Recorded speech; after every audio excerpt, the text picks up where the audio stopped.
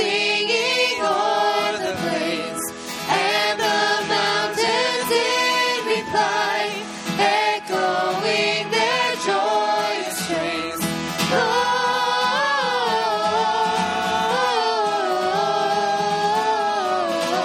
Gloria in excelsis Deo. Gloria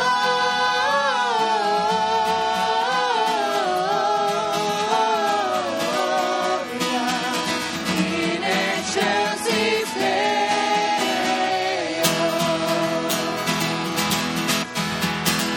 Shepherds wide in jubilee, choir joyous strains prolong. They warm in a tidings sweet, which inspire heavenly song.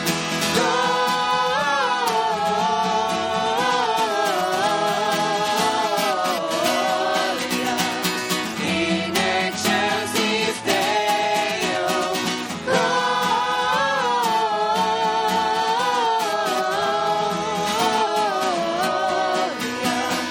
in excelsis Deo.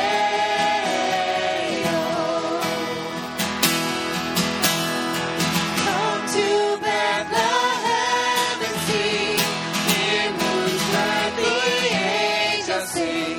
Come adore unbended knee, Christ the Lord, the newborn King.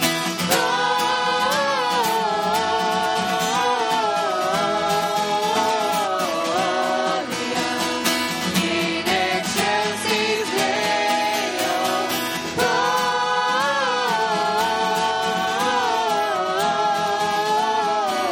Gloria in excelsis Deo.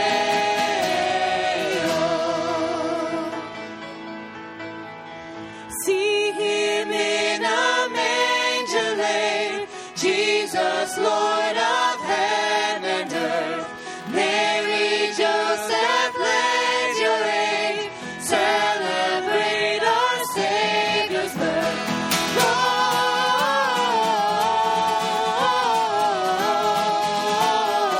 Gloria in excelsis Deo.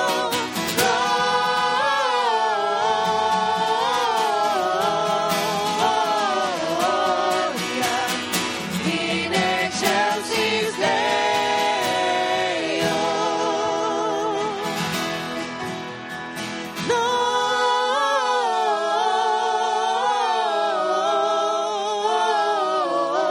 Gloria in excelsis Deo.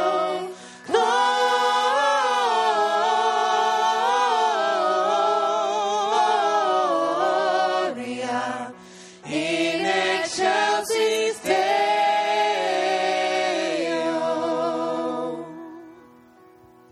You may be seated. Oh, come, Emmanuel, and ransom captive Israel, that mourns in lonely exile here, until the Son of God appear. Rejoice, rejoice, Emmanuel shall come to thee, O Israel.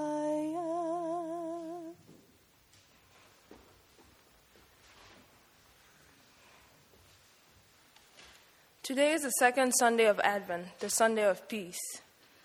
Our peace is found in God and in His Son, Jesus Christ. John the Baptist and all the prophets remind us that to receive peace we must be prepared for it. We light this candle today to remind us that Christ is the Prince of Peace, the one promised from the beginning of the world. We thank God for the hope He gives us and for the peace He bestows.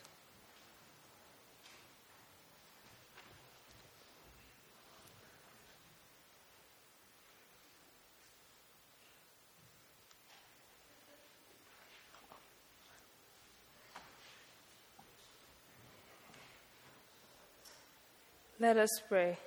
O God of peace, Emmanuel, we pray you send your light into our hearts at this time. Help us to be ready for the day and the hour of Christ's appearing, to work in our hearts at this time and help us prepare ourselves for the peace that he brings, the inner peace that tells us that we are united with you, and the outer peace which will come when he returns to judge the world. Bless our worship that it may be pleasing unto you, and bless us that we may prove to be your faithful servants. Amen. Please stand and join us as we continue in worship together.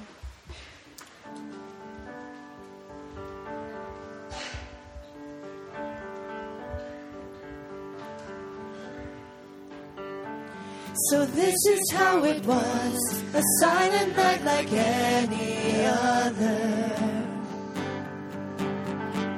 when heaven sent the one that we would call our Savior, and redemption began in a stable in Bethlehem. All of the angels lifted up their voices and filled the night with hallelujah. God is with us now. Everyone come and join the heavenly chorus. Our Savior King is here before us, all to hear the sound. The soul creation sang when hope came down. So this was truly God, wrapped up in a tattered blanket. Love was finally here, sleeping while the world awakened. And redemption begins with a baby in Bethlehem. All of the angels lifted up their voices, filled the night with hallelujah. God is with us now. Everyone come and join the heavenly chorus. The Savior King is here before us, all to hear the sound. The soul creation sang when hope came down. So let us sing redemption song. Let us worship Christ the Holy One. We were lost, but we were found when hope came down. When hope came down. All of the angels lifted up their voices and filled the night with hallelujah. God is with us now. Everyone come and join the heavenly chorus. Our Savior King is here before us, all to hear the sound. The song creation sang when hope came down. When hope came down.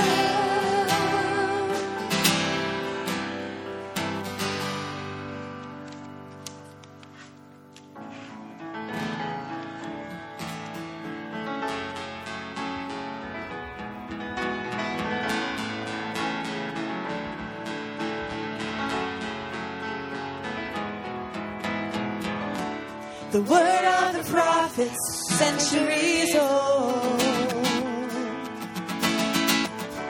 The birth of Messiah has been long foretold. Then unto you, now unto you, Christ is come.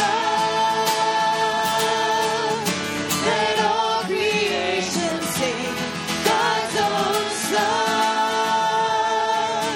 All hail the newborn King, the Word made flesh, now dwells among us. Christ is come.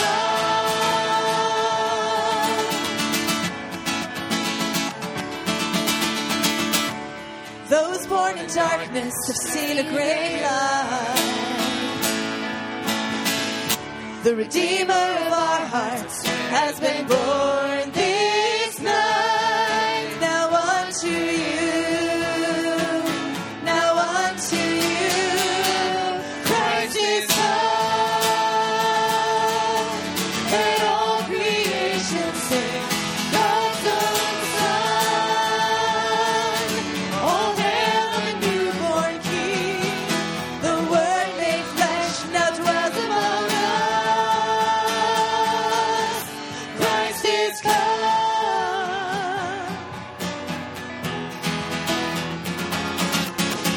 Prince of Peace, Yeshua, Messiah, the Son of Man, the Holy One, King of Kings, Lord of Lords, the great I am, Comforter, Counselor, Author and Finisher, Divine Truth, Healer, Deliverer, Healer. You are God, Jesus, you are God. Christ is come. Let all creation sing God's own Son. All hail the newborn King, the Word made flesh, now dwells among us. Christ is come.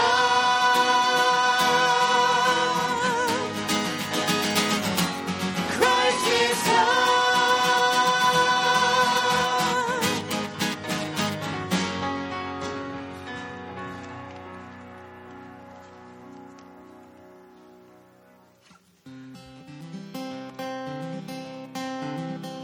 While shepherds watch their flocks by night, all seated on the ground, the angel of the Lord came down, and glory shone around, and glory shone around.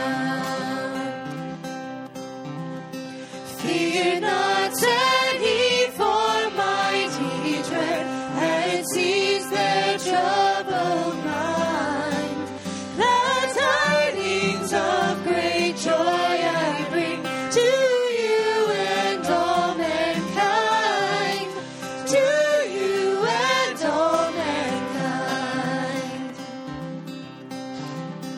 To you in David's town this day is born of David's line the Savior, who is Christ the Lord, and this shall be the sign, and this shall be the sign.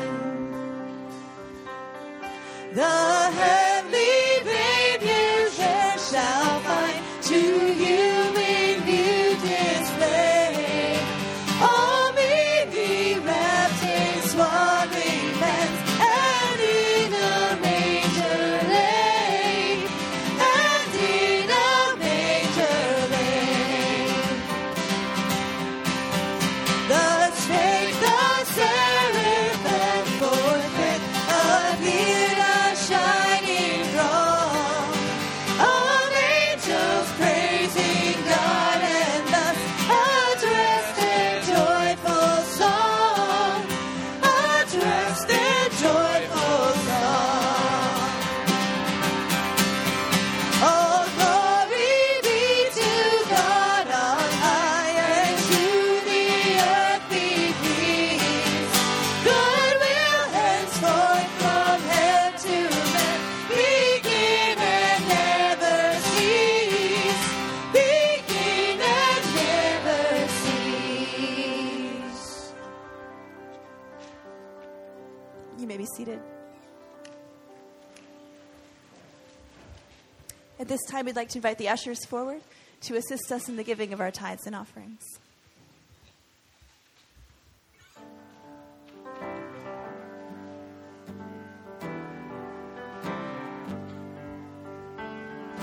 Came upon the midnight clear, that glorious song of old. Angels bending near the to touch their harps of gold. Peace on the earth, goodwill to men, from heaven's, O gracious King. The world in song stillness lay, to hear the angels, to hear them sing.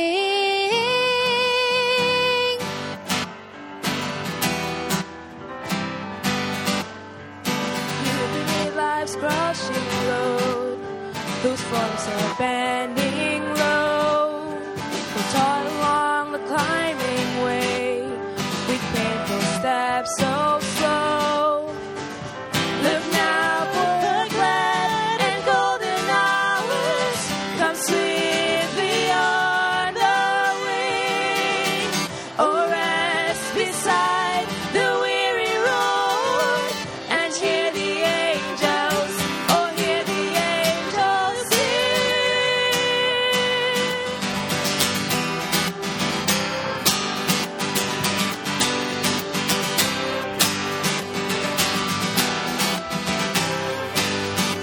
Singing peace on the earth, goodwill to men, from heaven's all gracious King.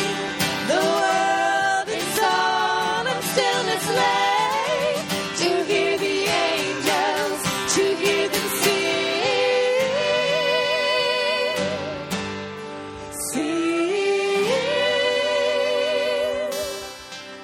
Sing,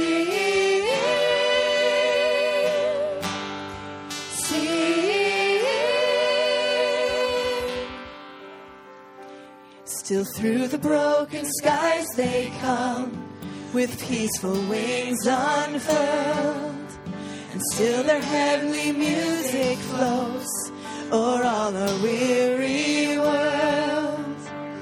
Above its sad and lonely place, they bend on hovering wings, and ever o'er its babble sounds, the blessed angels, the angels sing, sing, sing.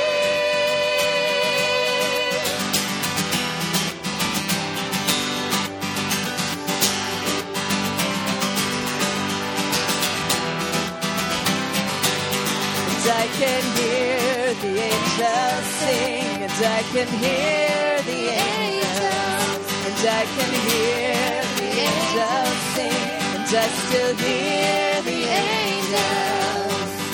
Glory, hallelujah, and I can hear the angels. Glory, hallelujah, and I can hear the angels.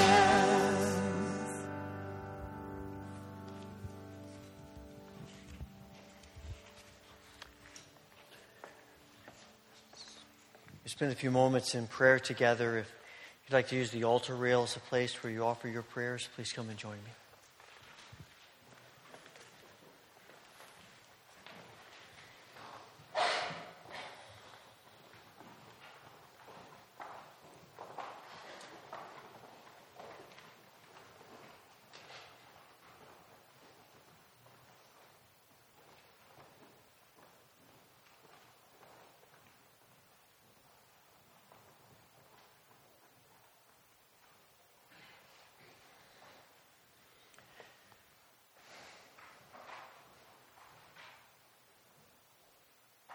Holy Father, we thank you for the song that the angels sing that proclaim the gift of your Son, Jesus Christ, born into this world to save us from our sins. It's an awesome thing to contemplate. And we come today in gratitude and thanksgiving for the gift of your Son and for your presence in our lives. Father, as we gather today, we all come with stuff. Some of us are here today and we feel guilt and shame, maybe over things we've done this week or things we've left undone.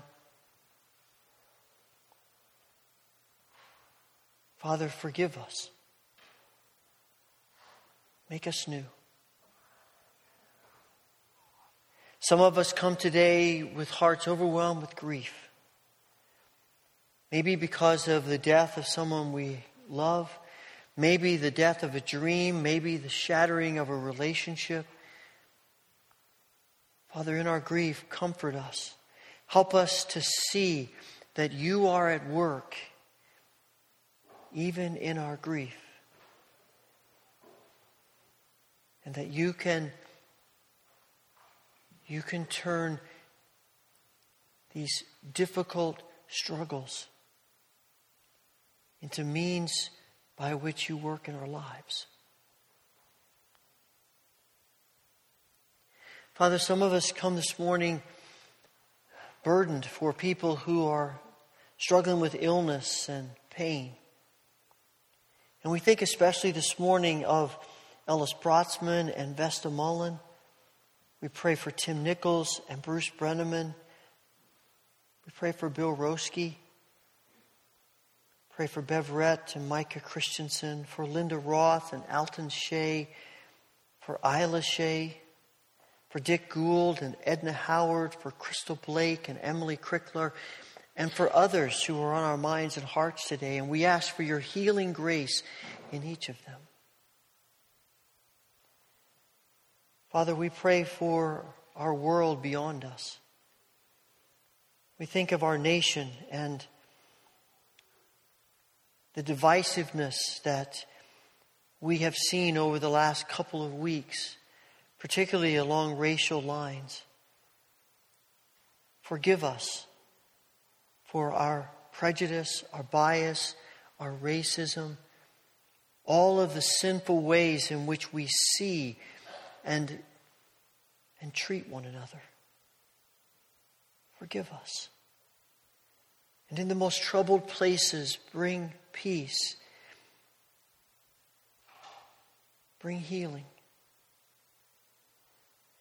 Father, we pray for the world beyond us, and we think of the folks who are involved in the Jesus film. Around the world, it's been an awesome way in which the gospel's been communicated and people have opened their hearts to you.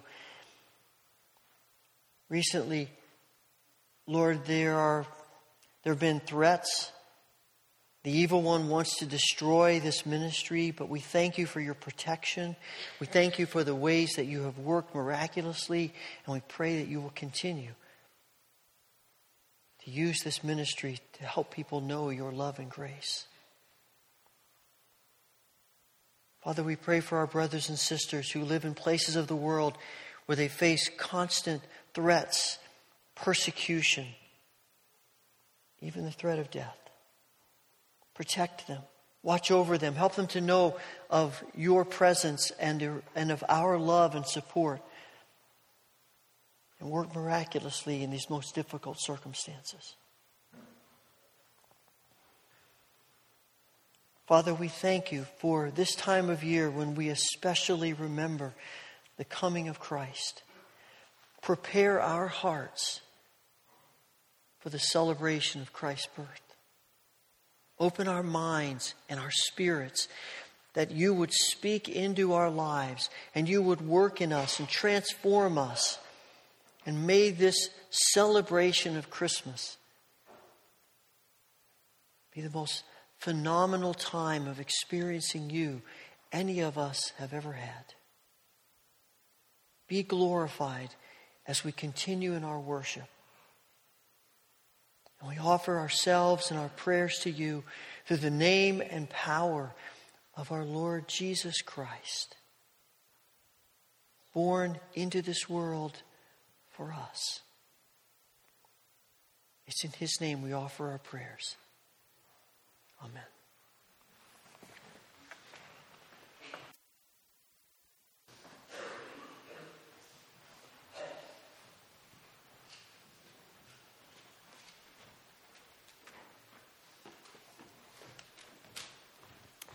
Morning, friends. Our scripture reading today comes from the Gospel of Luke, chapters 1 and 2.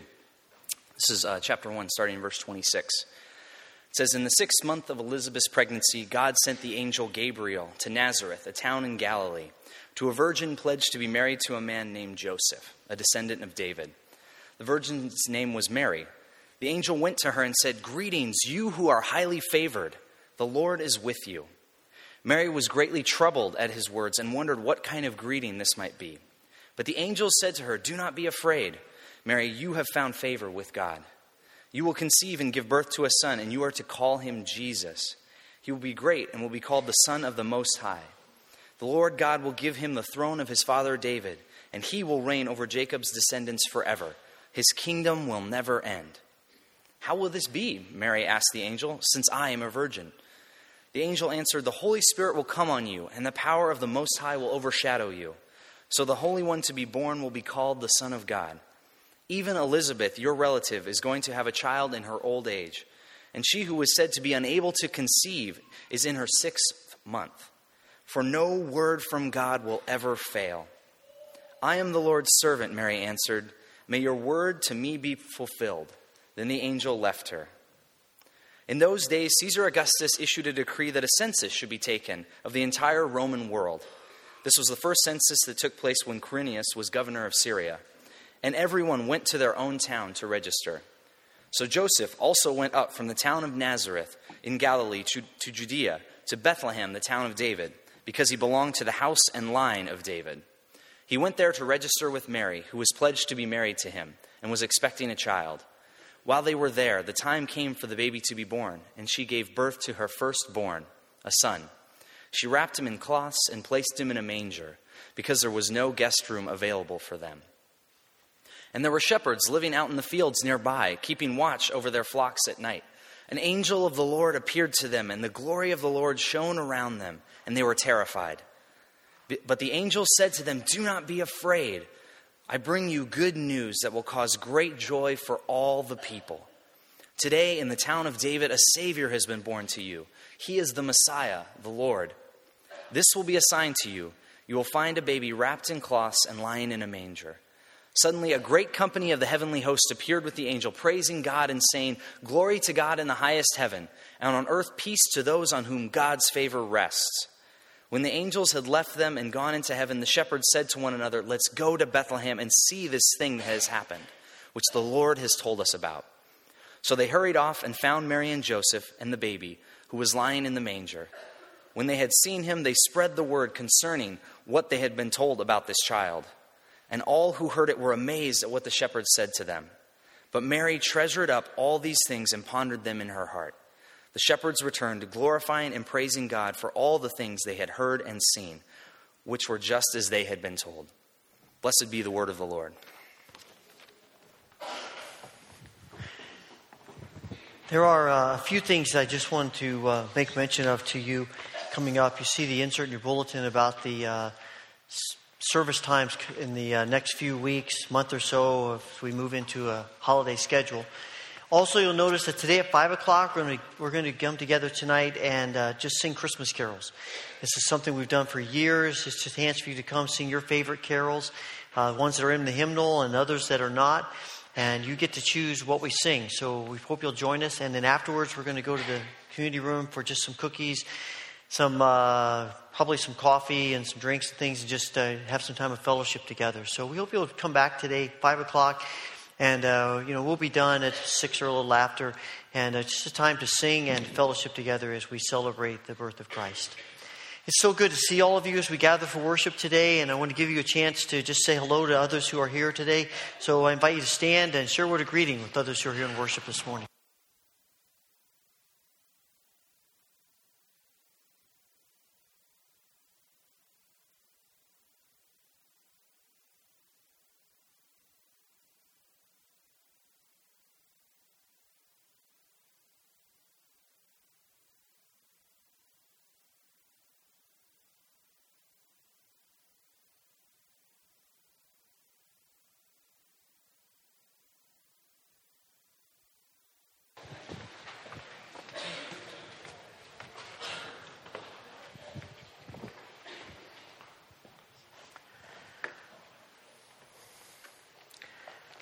Okay, so I get the question about angels.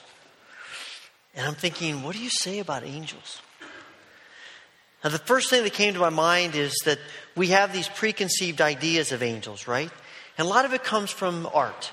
And so I did a little scouring and found some images of art. They're a little bit dark, I guess, but let's just take a few minutes and look at some of these images. And I would suspect that they probably resonate with you and things that come to your mind about angels.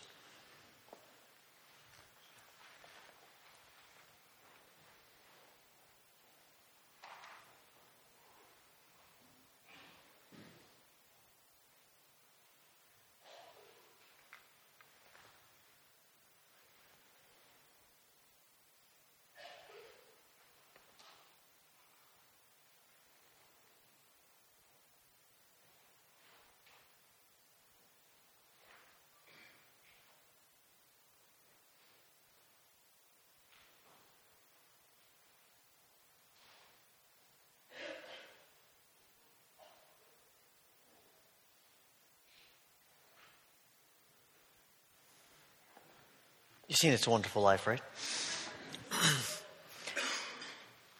Common denominators of those pictures. Wings, right? Interestingly enough, they're all white, which is sort of fascinating to me. I guess the artists probably envisioned them to be like them. They often have light associated with them. A lot of them are pointing their fingers too. Did you notice that? We have these visions of angels in our minds, and I think, the angels are pretty popular in our culture. Outside of the church, outside of Christianity, the general culture seems like at least we've gone through a period of time where people are pretty enamored with angels. Television shows, and you see people who wear pins or necklaces or things that relate to angels. And a lot of it is this mindset that these people see God as judgmental, difficult, demanding, and they see angels as just nice. And so if we're going to pick between judgmental, demanding, and nice, we take nice, right? And so there is this fascination with angels, but we create angels, I think, in our own image, just as we create God in our own image a lot of times. But when we read the scriptures, angels are this wide array of images. They aren't as limited as we often see them. First of all, there are a few places where angels have wings. The angels, the cherubim and seraphim that are in the holy place, and as we read about sometimes in Ezekiel and some of the other prophecies, they have wings, but a lot of times they don't have wings, even though most of our images do. Angels, they are created beings. I think it's important to understand that right up front. Because sometimes I think we view angels as divine. They're not. They are created beings like you and I are created beings. Angels seem to have a sense of where they are visible and invisible. We get stories of that. For instance, in Genesis 19, there are some angels who come to visit Abraham, and in his mind, they're just guys. They come and he says, hey, stay and eat, and let's talk. And they have this conversation about Sodom and Gomorrah. And he says, let's just talk about this. And they are visible as in a human appearance. But we also find that they're invisible. There's a story in 2 Kings 6 where Elisha and his servant are in the house. They get up in the morning. The servant goes out as he always does. And he stops in his tracks because they are surrounded by the army of Syria. And the army is ready to take them out. They're pretty irritated with Elisha. And the servant runs back in the house, yelling, Elisha, Elisha. The army of Syria is all around us. And Elisha says, calm down. Because the army for us is a whole lot bigger than the army for them. And he says, wait, Elisha, there is no army of us out there. It's just them. And he says, Lord, open his eyes. And the guy looks out, and all around the hillsides is the angelic army of God. Swords, ready to do battle. Sometimes angels appear in dreams. I sometimes wonder if they don't appear in dreams because they're less intimidating in a dream than they are when you're just standing there, right? Because here's the reality. Most of the time, despite the way we picture angels, and you see a lot of these pictures where they are kind of, I don't know, sort of fat, cherubic, little, almost childlike looking images. When you read the scriptures, I think angels are pretty terrifying. I think they scare the life out of most people. Because what's the first words out of their mouth? Fear not. Don't be afraid. Why would you say that? Because people are shaking in their boots? I mean, think about it. If an angel, even if an angel like this, these pictures, some being with wings whose head was glowing, appeared before you, I think you'd be scared of that, right? I think I'd be scared of that. They're terrifying. And they take on all these different forms. And quite frankly, angels are pretty mysterious. There's a lot about angels that we don't know and trying to pin it down. And this week, as I was trying to think about angels and reading through scriptures and reading what other people have to say about them, it's kind of elusive being able to figure out exactly what angels are about and what they do and what they are. But I think there are some things that we can understand. And at the heart of what angels are is that they're the servants of God to accomplish the will of God on this earth. I mean, that's their role. They are servants of God, which sort of puts to rest the idea that angels are in any way better than God. More loving than God, more compassionate than God, nicer than God. Angels are nothing more than God. They are servants of God. Their role is to do the will of God on this earth, to accomplish the work of God on this earth, whatever He assigns them to do. They are servants of God. And you cannot think of angels in any way disconnected from God and have a true biblical view of angels. And sometimes the work that they do, quite frankly, is pretty harsh. There are many images in Scripture where they are described as destroyers. They are described as warriors. In Genesis chapter 3, Adam and Eve sinned. God bans them from the Garden of Eden. And He says He posts an angelic guard with a flaming sword at the entrance to the garden. Intimidating picture. You look on into Scripture and you see in Revelation there are these intimidating pictures of angels as they are it's through them that all of the wrath of God is poured out on the earth as the angels do the work of God. Justice. In ancient Israel, Scripture tells us that the angels are the ones who destroy and defeat Israel's enemies. They also bring justice to Israel itself as the army of God. But there is the other side of that where angels they help people. They help God's people. They are there for us. In Genesis 24, Abraham is concerned about finding a wife, an appropriate wife for his son Isaac. And he wants his servant to go back to the land where they came from and to find a wife. And Abraham tells the servant as he gets ready to send him off, the angel of God will go before you and he will help you find the right wife. In Acts chapter 5, Peter and John have been thrown in prison for preaching the gospel. And it tells us that an angel comes and releases them from prison and sets them free. Later in Acts chapter 12, Peter is in prison and he is on the brink of being executed the next day. And while he's in prison, he says an angel appeared to him. He thinks it's a dream. An angel appears to him and he takes the chains off of his hands and his feet and he opens up the door. And Peter walks out, and he opens up the doors to the whole prison, and Peter walks out into the street. And it isn't until he's a block or so out of the prison that he wakes up and realizes, oh, this is real. And the angel rescues him from this difficulty. Angels are servants of God to do the work of God in this world as God deems it. They have no rights in themselves.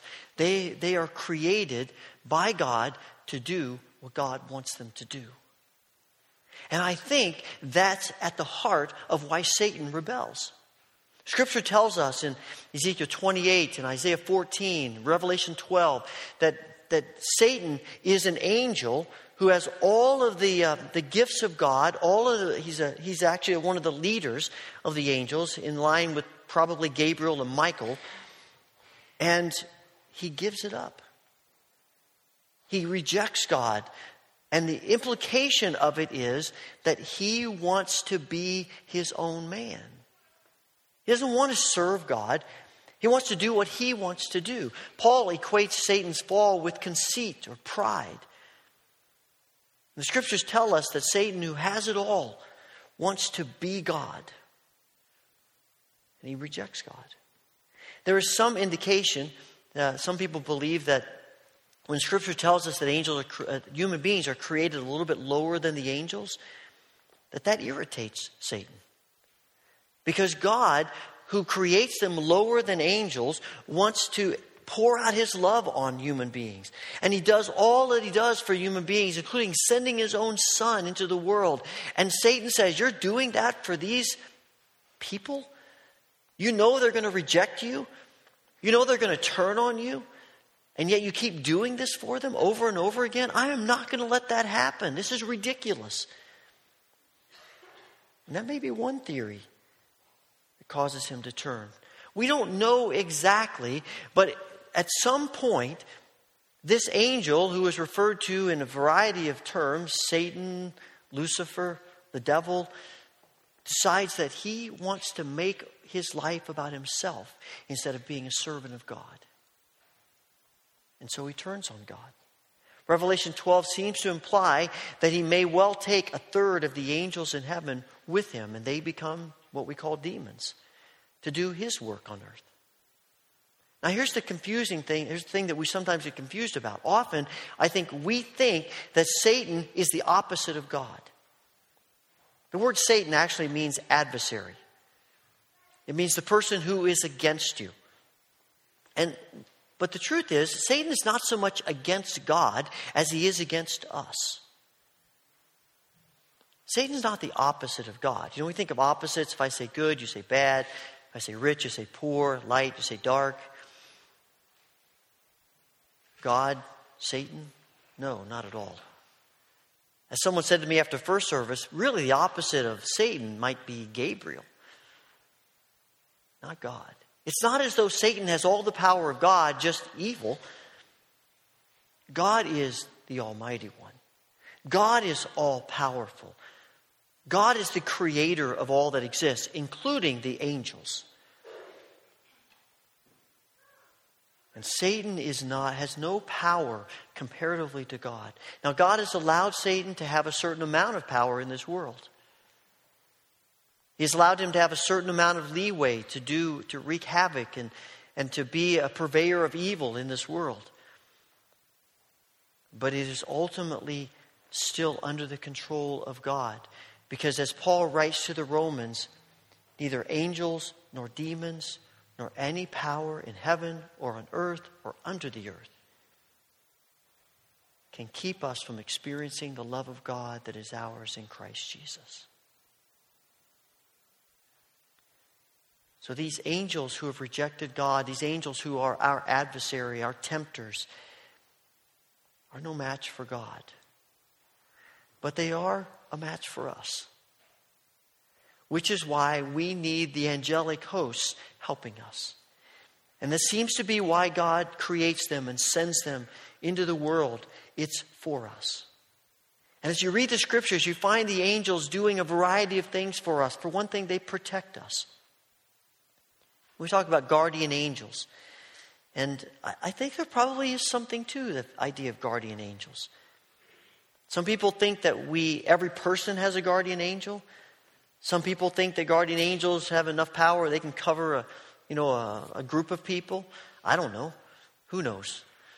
But there seems to be a sense in which angels are a means God uses to protect us. Psalm 91 talks about how God will send his angels to watch over you, to guard you in all your ways, to protect you. It's interesting that this is a passage that Satan uses when he's tempting Jesus. Jesus knows this is true. And Satan says to him, as they're standing on top of the temple, just jump off. The angels will protect you. You know they will. God's promised that. That's what they do. And Jesus doesn't deny the fact that that's true. He just says, it's not obedience to God for me to do this. We see the angel protection when Shadrach, Meshach, and Abednego are thrown into prison because they refuse to bow down to the idol of the king. And Scripture says that they're in this furnace, and the king looks in the furnace and says, wait a minute. First of all, this fire is so hot that the guys who threw them in were killed. And here they are, they're walking around in the furnace, and there's not 3, there's 4 of them. And one of them looks sort of like an angel. You move on a few chapters later, and Daniel refuses to stop praying despite the edict of the king, and so he's thrown into the lion's den. And Scripture says that an angel came and closed the mouths of the lions and protected Daniel. Angels, one of the tasks of angels is to protect us. I can't begin to tell you how many times angels have probably protected us and we don't even realize it. In the 19th century, there was a missionary named John Paton who spent his life, he and his wife, in the South Seas, working on the island there. And they hadn't been there very long, and the people around them they were working with didn't want them there. They were afraid of them, and they were antagonistic toward them. And one night they surrounded their house intent to murder them. And John Paton and his wife spent the whole night on their knees praying for God's protection. And amazingly, the next morning they got up and the guys were gone. Never had that experience happen again. A few years later, one of the leaders of the tribe became a Christian. And in the course of their conversation, John Paton asked him, you remember that night? Do you remember that? He goes, yeah, I remember that. I said, what happened? Why'd you guys run away? And the guy said to him, well, why did you have all of those men there guarding you? He said, we didn't have any men guarding us. It was just my wife and I in the house praying. He said, no, there were men guarding you. He said, your whole house was surrounded by men with swords in battle gear. And it scared us to death. And we ran. I think about 6-7 years ago, Cindy and I were coming back from Buffalo one evening. We had just come through Rushford on 243 on our way to Candia. It was at that moment when it was just starting to get dusk, and a deer ran out in front of us. And I swerved our car and lost control, and we began to spin on that road. And I don't know, we probably spun 4 or 5 times around, and it hit one of those wire guardrails that they have there. They don't have very many guardrails on that road. We hit the one spot where they do. And it damaged our car, totaled it. But we were really fine. We walked away fine. I can't help but think maybe there was a guardian angel protecting us. Because, if you travel that road, there are a lot of trucks up and down that road. A lot of cars up and down that road. And here we were spinning around in the middle of that road. And nobody was anywhere around. Maybe you've had similar experiences. I suspect we probably have experiences like that happen and we don't even realize it. We are protected without even knowing it. Because God's angels are at work. But let's be honest, sometimes we're not protected. Sometimes stuff happens. And it's in those moments, Scripture tells us, that God sends His angels to comfort us, to minister to us, to help us.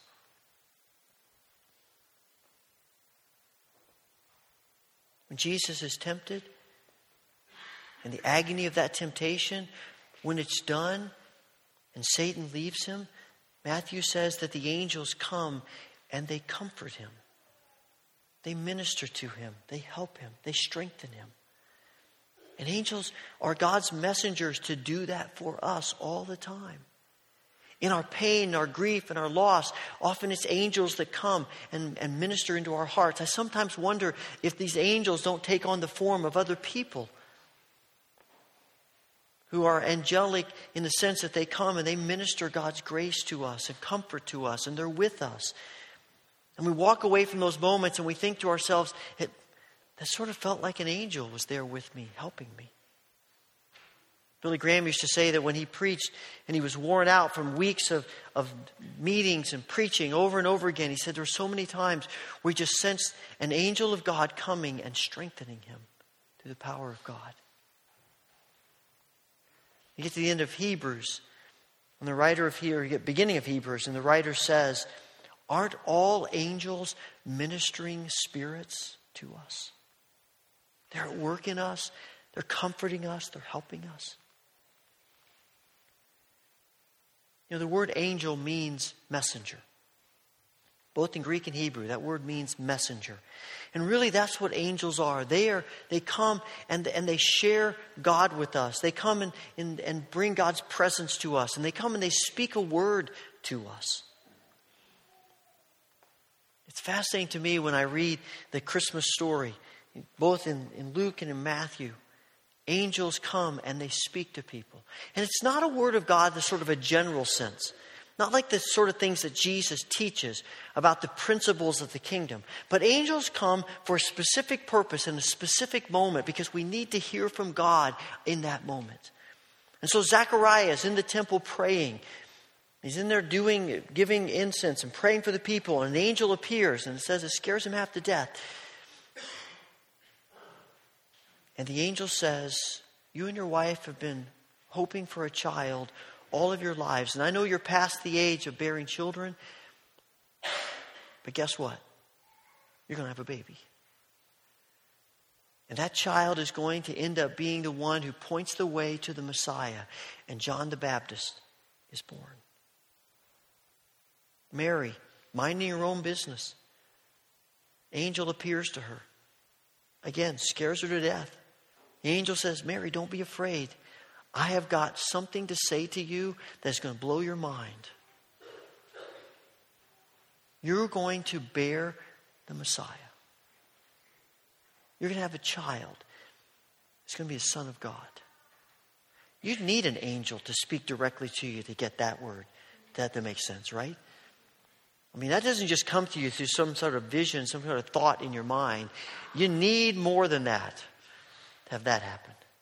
And Joseph is such a great guy that he says, Mary's pregnant. I don't know what happened here.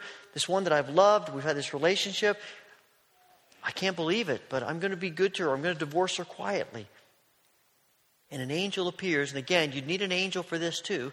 And an angel comes to him and says, Joseph, don't do that. Let me explain to you what's going on here. And the angel is convincing enough that when it's done, Joseph says, okay. I'm sure in the back of his mind he's thinking, I have no idea how this is going to happen, but okay. And this angel comes and gives him a word that he needs in that moment. Ultimately, angels are about turning our attention to God. This is the thing that I think that burdens me the most about what I see and hear about angels in the culture, is that they're really not about God. They're just about angels. And it's almost as though we worship angels. And that they are the most important thing. But angels are simply messengers of God. Angels are given to us to turn our attention to God. And our attention is turned to God so that we worship God, not the angels. We have this thing in us as human beings that we're always looking for other things to worship. We love worshiping God's creation. We love worshiping ourselves. And we worship angels. We're tempted to worship angels, but they keep telling us, no, it's not about me. It's about God. Worship God. You get to Revelation, and the angels are leading John all over the place. Angels are mentioned over 70 times in the book of Revelation. And they're taking John on this tour of heaven and all the things that are going to happen. And in chapter 19, he is so absorbed and amazed at what the angel's telling him that John actually bows down in worship of the angel. And I can almost picture the angel grabbing him by the hair and pulling him up and saying, "Stop that. You're not here to worship me. This is about worshiping God." The angels, we worship God. Our whole existence is about worshiping God, doing what God wants. And if you miss that, you've missed the whole point of what angels are about. They're about directing our attention to God so that we worship Him, so that we give Him glory. The angels sing on the night Jesus is born, "Glory to God in the highest." It's about God. But the other side of that is not just us worshiping God. Angels are also turning our attention to God so that we might see the depths of God's love for us. I don't know exactly why angels are necessary. And I have yet to find anyone who, through Scripture that I've read, who can completely explain why angels are necessary. But John Calvin said, we might not be able to understand why angels are necessary, but if God, in His gracious, generous heart, gives them to us for all the things that they do for us, then let's celebrate them and give thanks for them. Angels are gifts of God. They speak to us, they protect us, they comfort us. They're a means in which God speaks into our lives in a way that for some reason we couldn't get without them. Somehow, for some reason, God has decided that angels are a good way to communicate with us and to do His work in the world. And instead of wondering so much about them, we give thanks to God for them because they display the depth of God's love for us. And angels love us as much as they can the way God does. I'm fascinated when Luke 15, at the end of the two parables about the lost sheep and the lost coin, Jesus says that the angels in heaven rejoice when one person repents of their sin. So I have this image in my mind of someone opening their heart to Jesus and this party exploding in heaven among the angels. And they're dancing and they're singing and all kinds of crazy stuff just because one human being opens their heart to God. They're God's gifts to us. And there's a lot about angels we're not going to know. I mean, they are mysterious at best. There's so much that's beyond us about angels. But if we take nothing away from this, take this away. They are God's love gifts to us. They are a means of God expressing, one more means of God expressing how deeply He loves us. How important we are to Him.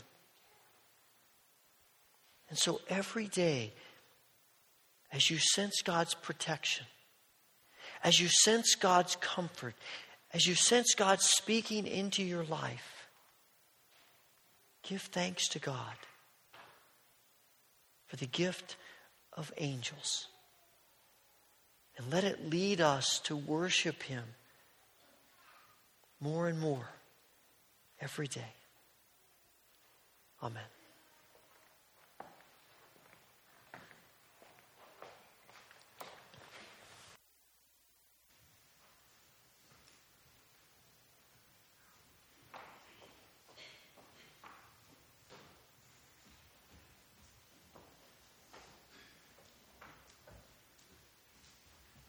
Please stand and join us as we sing together.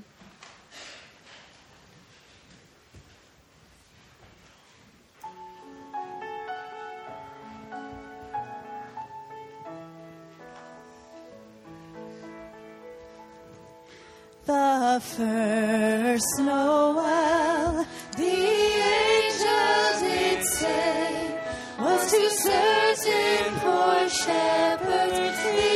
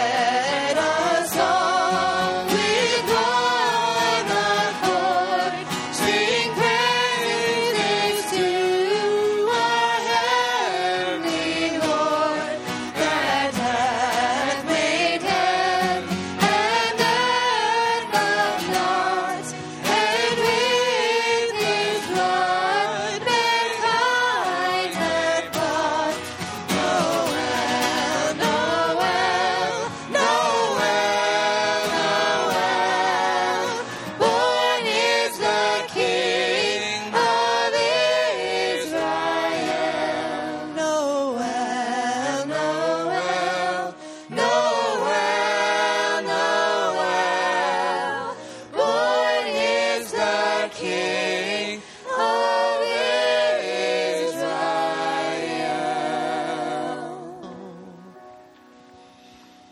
May the grace of the Lord Jesus Christ, the love of God, and the fellowship of the Holy Spirit be with you now and forevermore. Amen.